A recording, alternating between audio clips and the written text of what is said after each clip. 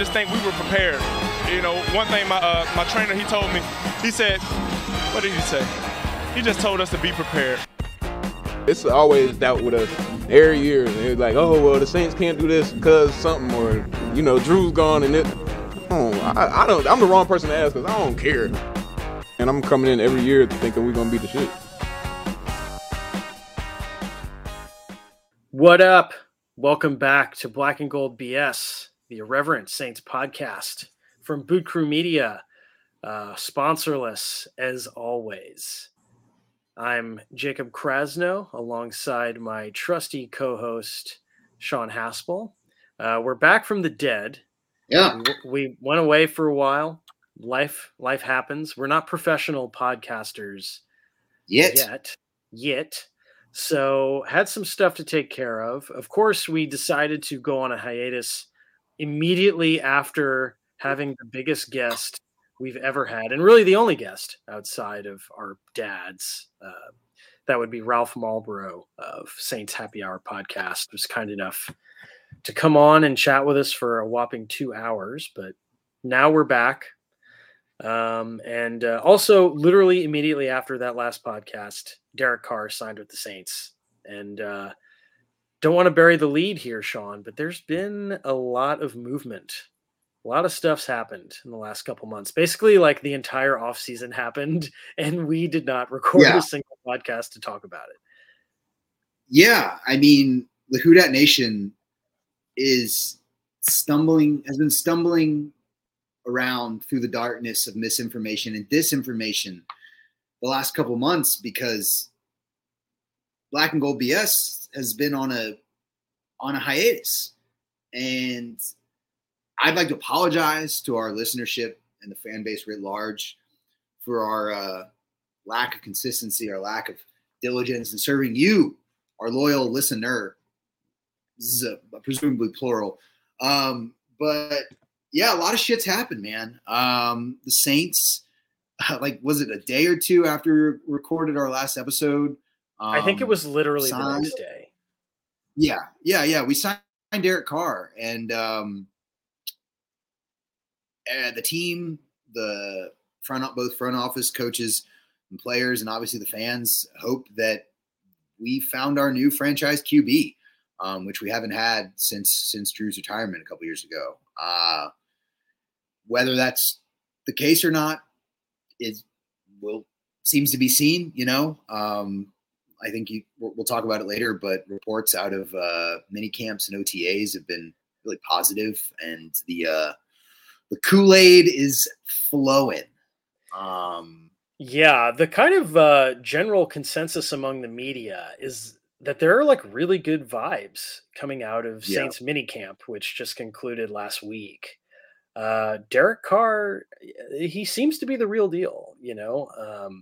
Nick Underhill of New Orleans Football is kind of the GOAT Saints beat reporter, and he is like really impressed with the things he's seen and heard from Carr. And I don't know, man, I kind of want to remain cautiously optimistic after the QB hell we've been in the last 2 seasons, but it's exciting. It's exciting. I'm excited to see him play. Yeah, for sure. I'm kind of in the same guarded optimism boat that you're in. If our listeners remember our prognostications and predictions ahead of last season, I think our optimism obviously turned out to be unfounded for the most part. So I'm not ready to get hurt again, but I'm cautiously optimistic, and all we can do is see how things unfold, and just observe the objective observations around the rest of the team, you know, and we can dive into all the moves we've made in free agency and the draft, in our last pod, and how the depth chart is shaping up. Because obviously I mean, a team is only as good as its players and its coaches, which is another topic of discussion for sure. But a lot of it does kind of begin and end with the trigger man under center. Derek Carr, he's been a player who's had his ups and downs. Last season was a down year, but the Saints are betting on that was more of a product of the Raiders being the Raiders and Josh McDaniels being just kind of the overrated offensive guy who can't really thrive outside of Bill Belichick's system that he's been so far in his career. But yeah, I mean, that being said, I mean, there are a few objective facts about Derek Carr, and I think he leads the NFL in comebacks since 2014 or something like that, or fourth quarter comebacks, game winning drives. I don't know. Yeah, it's over 40 of them, I think. Yeah, he has delivered some truly clutch performances that we would want to see from a franchise quarterback, especially one taking over from Drew Brees, at least spiritually. And yeah, we'll see how it goes. Well, the exciting thing about him to me is that he has shown that he can be an MVP caliber quarterback. He's obviously had more down years than up years, but was it the 2016 season that he was in the MVP conversation, and the Raiders were a playoff team. Yeah. And Jameis never did that. Jameis had years where he threw for 5,000 yards and 30 plus touchdowns, but they were never good. The Bucs were never good. The Raiders were good. And he also has yet to play with a good defense. And I think the floor for DA's defense is going to be somewhere in the teens, and that plus a competent offense probably equals playoffs in the barren NFC landscape. Right. So I'm confident that Carr has it in him with the right people around him and the right amount of support from the defense to elevate the team to playoff contention at the very least. Yeah. It's so funny because I mean, as we're talking throughout this preseason and what we think this Saints team is going to be and ultimately become, it's funny because I feel like I'm just having massive deja vu or some kind of Groundhog Day effect, because so much of what we think the Saints team should be is what we said about the team last year. I mean, even just from a high level view, the whole idea that our defense is going to be good and we just need competent offense to win a lot of games in a bad division. So the threshold to make the playoffs by winning the South is low. And we obviously, the offense shit the bed last year. The defense was bad to start before they found their footing. But the NFC South was as bad as we thought it was going to be. And this year, so much of it is the same. The Bucs got worse. The Falcons have made some improvements, but I still think they'll be bad. The Panthers have made some improvements, but I still think they'll be bad.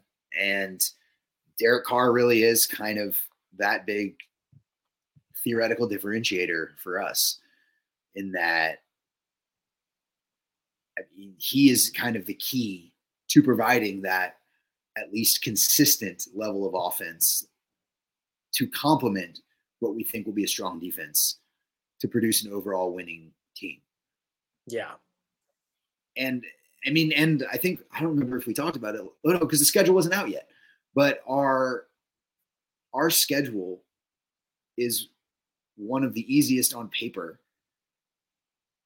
in the whole league, both based on how teams' records last year, their past performance, but also their Vegas and like ESPN, FPI, and all those like predictive metrics, the win totals, etc., for our schedule going forward is like top 3 easiest in the NFL. So like the bar to clear is low, and unless Carr is a disaster, we reasonably and or Dennis Allen, I literally forgot his name. Dennis Allen doesn't improve himself and his staff as well, then like we should clear those bars. I mean, it's almost as if Mickey Loomis and ownership by extension have said, like, as much as we wanted DA to be fired, they basically said, like, all right, Dennis, like, we gave you a mulligan. We have allowed you to get your quarterback and like spent to get your quarterback. We've allowed you to address what you felt were your biggest needs in terms of reshaping the roster. We totally revamped our D-line in both free agency and the draft. Added some secondary help as well.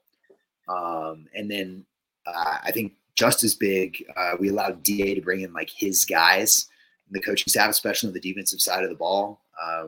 Some interesting names brought in to be our assistant coaches on offense as well. And so it's like, DA, like, this is it, man. Like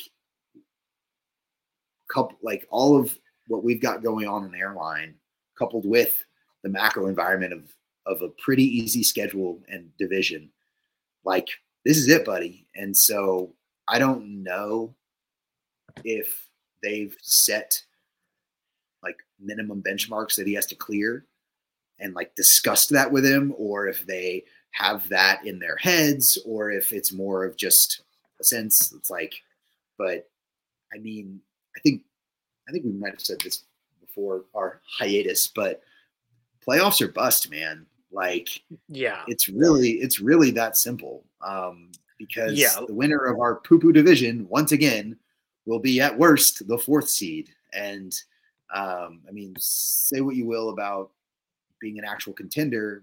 I mean, I think we can expect the Eagles, the Niners, the Cowboys to all be strong again. But outside of that, like, the NFC isn't anything special. Like, so I think we can expect the Vikings to regress to the mean. They won an insane amount of close games last year and obviously got exposed in the playoffs there. But like, they are one of the hardest teams on paper on our schedule, and we're expecting them to regress. So that just goes to show the weakness of our schedule and the weakness of the NFC again. So, man, I don't know. Yeah, it's like, so we were kind of like unicorns in the cry to have Dennis Allen fired last year. Like, most people, it seemed like, just hated him irrationally. But like, we never wanted him to fail. Like, we never were like rooting against him. You know, we had our doubts, but like, of course we want the team to win. And I think the immediacy bias of like watching Mark Ingram fucking butt fart himself out of bounds has like subsided. Like, I've forgiven DA and have moved on. I want him to do well, but given all the things that you just outlined, if there is another catastrophic injury or the team just underperforms, like, things are going to get ugly. Like, I don't know if he would survive missing the playoffs this season. No. And I don't even want to bring that up because the team has invested so much in DA's vision this offseason. To blow it up after like 1 year, that would really suck. Like, I don't even want to think about what that would look like. But let's talk about some more of like the positive things that have happened. Knock on wood, but no one's been arrested so far. Right. Yeah. Alvin's Yeah, Alvin's trial, I would say, is probably the biggest off-field issue looming over the team. And he's for sure getting suspended. But like Kendre Miller, when we drafted Kendre Miller, I was like, who the fuck is that? And then within 30 seconds of watching his highlights, I was like, oh my God, this dude is coming for Kamara's job. And he said that. Like has actually been quoted as saying that in the media. Like he is a Kamara clone. Yeah. He's a violent runner. For sure. And he was very prolific. Like he's going to be good. And along the same lines, keeping in the running back room, like Jamal Williams is like an exciting player. He led the league in touchdown runs last year with 17. He's a stud. Like he's always been a stud. And those two are going to be relied on to carry the load if and when Kamara is suspended. And he's old anyway. So we don't want him to have 300 plus touches. His body's going to fall apart. This is looking like more of like the 2017 setup with our running backs, and even going back further to the Breeze days, like the early Breeze days, especially in years like 2009 or 2011, there were 3 running backs that took like a majority of the touches, especially in 2011. You had Ingram, Pierre Thomas, and Darren Sproles. And really, if you think about it, we have 4 if you count Taysom Hill, because he's basically just a running back at this point. So yeah, and like Michael Thomas has been around. He seems like he's getting healthier. Chris Olave, by all accounts, appears to have taken the next step. We signed Foster Moreau, who miraculously like beat cancer. There's like a lot of good vibes on this offense and a lot of weapons that we haven't had for the last 2 years, Yeah. Unless they all get the plague, then like gone are the days of Marquez Callaway having passes bounce off of his face mask and into the waiting arms of a linebacker. Right. Yeah. I think the work we've done, both through the draft and free agency to upgrade our skill positions, bringing back Michael Thomas, locking in Juwan Johnson, and bringing in Foster Moreau, the Jamal Williams seal, drafting Kendre Miller. You have to like our skill position weapons more than we honestly have had in the last couple of years. I mean, I think, like you said, like Chris Olave, he's an ascending player. Obviously he was a 1,000-yard receiver as a rookie, which is always a promising thing to see. But like even beyond that, like all of his advanced stats, like his I don't know the acronyms and stuff, but he projects to be a great receiver in the NFL, and he's working on his contested catches and his strength. He did have a few fumbles that we were pretty upset about last year, and drops as well. So hopefully that's something he can work on. Our quarterback position, our skill positions, you gotta like where they're at, even with the potential Alvin Kamara suspension, and obviously Michael Thomas's health questions, or it'll be a prove us wrong type situation. I do think probably the biggest question mark hanging over the offense that will ultimately decide, outside of Derek Carr, obviously, how productive we are is the O-line. Right. They've got to be healthy. They have to be healthy. Yeah. A lot of health questions there. We still haven't really seen what Trevor Penning can do. He missed the vast majority of his rookie year. Eric McCoy and Andrews Peter are coming off injuries. Cesar Ruiz is as well. I think Ramczyk was banged up last year too. So I think all those guys are on track for training camp. That is encouraging. And James Hurst is back as kind of like our sixth man, and people are really high on Nick Saldiveri, the small school O-lineman that we drafted this year. We signed Billy Price, another Ohio State guy, as well, to provide some depth. So between Hurst, Price, and Saldiveri, we do have some depth there, but the hope is that we really do see Trevor Penning because of what we invested in terms of draft capital. but we do think he can be a difference maker. This is a big year for Cesar Ruiz since we didn't pick up his 5th-year option. So it's a contract year for him. And this is also probably Andrews Pete's last year as a Saint. So hopefully we can get a good year out of him and then maybe turn it over to Saldivari moving forward. But yeah, lots of question marks on the O-line. But if they're all like healthy and playing up to a lot of their Pro Bowl credentials, first round pedigrees, then yeah, I think this could be a special offense. But again, a lot of it is going to come down to Pete Carmichael and the offensive staff, hopefully maybe trusting their playmakers more and getting more out of the quarterback position than they had the last couple of years, because yeah, it was not fun to watch a lot of times last year. As encapsulated in that Week 17 game, that just perfectly crystallized all of our offensive issues. Yeah. Maybe this is like a pie in the sky theory.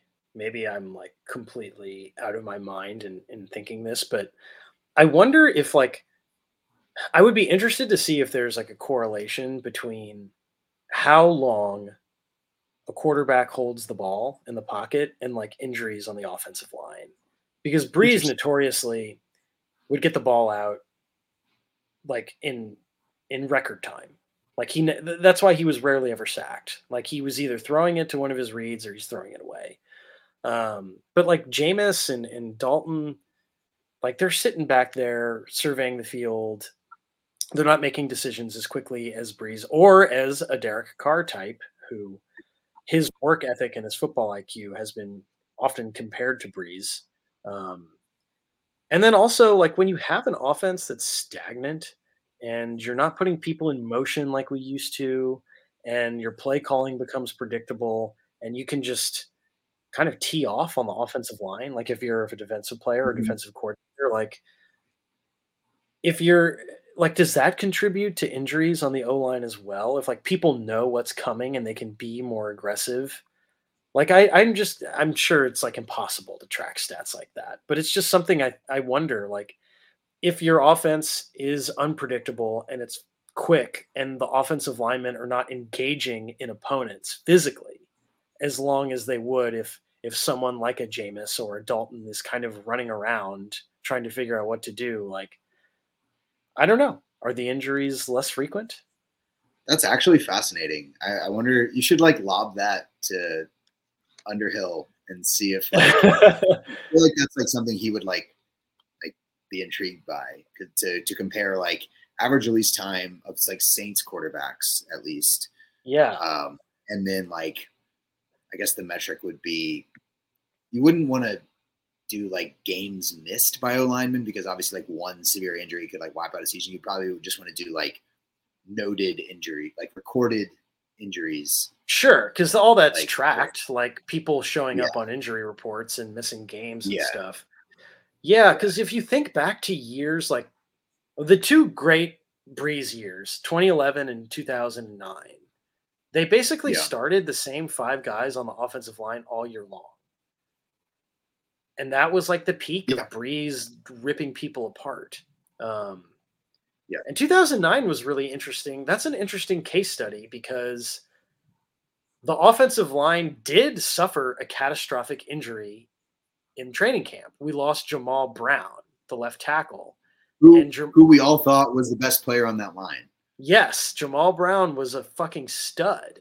And he got replaced by Jermon Bushrod, who was like some small school mid-round draft pick. Nobody thought he was going to be anything. And then he turned out to be like, he turned out to be one of the best offensive linemen in like the history of the franchise. But it does beg the question, like, is the greatness of the offensive line because they're great or because Drew Brees allowed them to like not protect him for very long because he would just get the ball out super quick.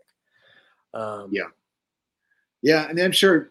Yeah, that definitely had something to do with it. I mean, like the Tampa's O-line last couple of years hasn't been like amazing, but like Brady gets the ball out insanely quick. And so he's never sacked. Yeah. Man. Yeah. Like I guess this is me sort of, if you read between the lines, like Derek Carr is a quarterback that is somewhere between Breeze and then like the QB hell we've been in. Yeah.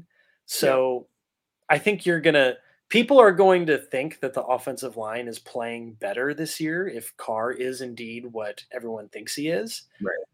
But it could be a product of Carr. Yeah. And also, like, the offensive line being shitty and being hurt might not be like entirely their fault either. It's Yeah. all No. related. That's true. Yeah. And then even on the other side of the O-line coin, like in the running game, having Jamal Williams there, who is more of like a downhill runner as opposed to Alvin Kamara, like the last couple of years, we've been trying to, as great as Alvin is, we've been trying to make him like a square peg in a round hole and like trying to make him like a full like 4-down running back when like he's really not. Like his best years were like 17, 18, 19 when he was complimented by Mark and then I guess like Latavius for a little bit, but like used as like a versatile satellite back weapon and like not running him, like pounding him between the tackles. So hopefully having Jamal and Kendre there to like take some of that workload off of him and like have running backs who maybe are a little more comfortable like with some of those running schemes will like you'll see our yards per contact and or yards per carry and like yards before and after contact like a little bit higher, and then it's all related. So yeah, just got to be smarter in terms of our like play calling and offensive scheming, and then hopefully Derek Carr's presence will elevate the whole situation. I have to say, Jamal Williams is like immediately my favorite Saint. Like, I love when fellow weebs are given a platform to promote the incredible, wonderful, wacky world of anime. And I get the sense that Jamal Williams watches a lot of different stuff, and he's like actually like really like genuinely a huge fan. Unlike, say, the bum on the other side of the building, Zion Williamson, who just watches Naruto and like calls it a day. I mean, at least get some like Gundam into your repertoire or something from the 90s. I can't get enough of Jamal Williams calling out like derpy old white like reporters in the locker room for mispronouncing Pokemon and like not knowing what an Eevee is. I can't get enough of it. Like, I want like everyone who listens to this, I just want everyone in my life to be an anime fan, and people like Jamal Williams make that easy for me. There's really only two people. There's two types of people in the world, Sean. There are those who are diehard anime fans and those who have never watched anime. There is no in between. I think you're actually somewhere in the middle. Like, your anime fandom is dormant because it did exist, as our close friends and anyone who attended your wedding knows. You and I were on the front lines of like the Pokemon craze. We received. You had Pokemon Red and I had Pokemon Blue back in the day. Yeah. We received copies probably like the week they released in 1998 or whatever. And then, we both became adults and lost our virginity and stopped watching anime for a long time. But I've since rediscovered, as everybody knows, and it's changed my life for the better. I feel like you're one show away from that happening again. Maybe. We'll see. I've got a lot going on. So we'll see if I rekindle my love. Anyway, next time we'll talk more about anime and Zion and also the defense. We'll talk about all the things that happened on the defense, especially the draft. This was like a weird year where the draft was like, we picked all the players that everybody wanted us to pick and addressed all the positions people wanted us to, which was kind of weird because like we're used to having players like Peyton Turner have their names called, and like nobody even knew who he was when he was drafted. So Yeah. good vibes on the defense, but we'll save that for next time. You know, Yes. in the biz, that's what they call a tease. Will the Saints have a defense this year? Will Dennis Allen have a job? Find out next time on Black and Gold. Yes. On the next episode of Dragon Ball Z. Yes. All right. That's what I'm going for. I've got a sponsor. I've got a sponsor for our podcast. Black and Gold BS is brought to you by Kool-Aid, the drink you drink when you are hopelessly involved with a cult, such as being a Saints fan, and everything is going to be all right and copacetic, despite some evidence to the contrary. But you know, you're drinking that Kool-Aid. Kool-Aid, drink it. I know I'll be drinking it. Hopefully, I wake up tomorrow. All right. For Sean Haspel and Allison Whitlock, who will someday be on the podcast again. I'm Jacob Krasnow, and this has been Black and Gold BS, the irreverent podcast from Boot Crew Media. Until next time, who dat? Who dat?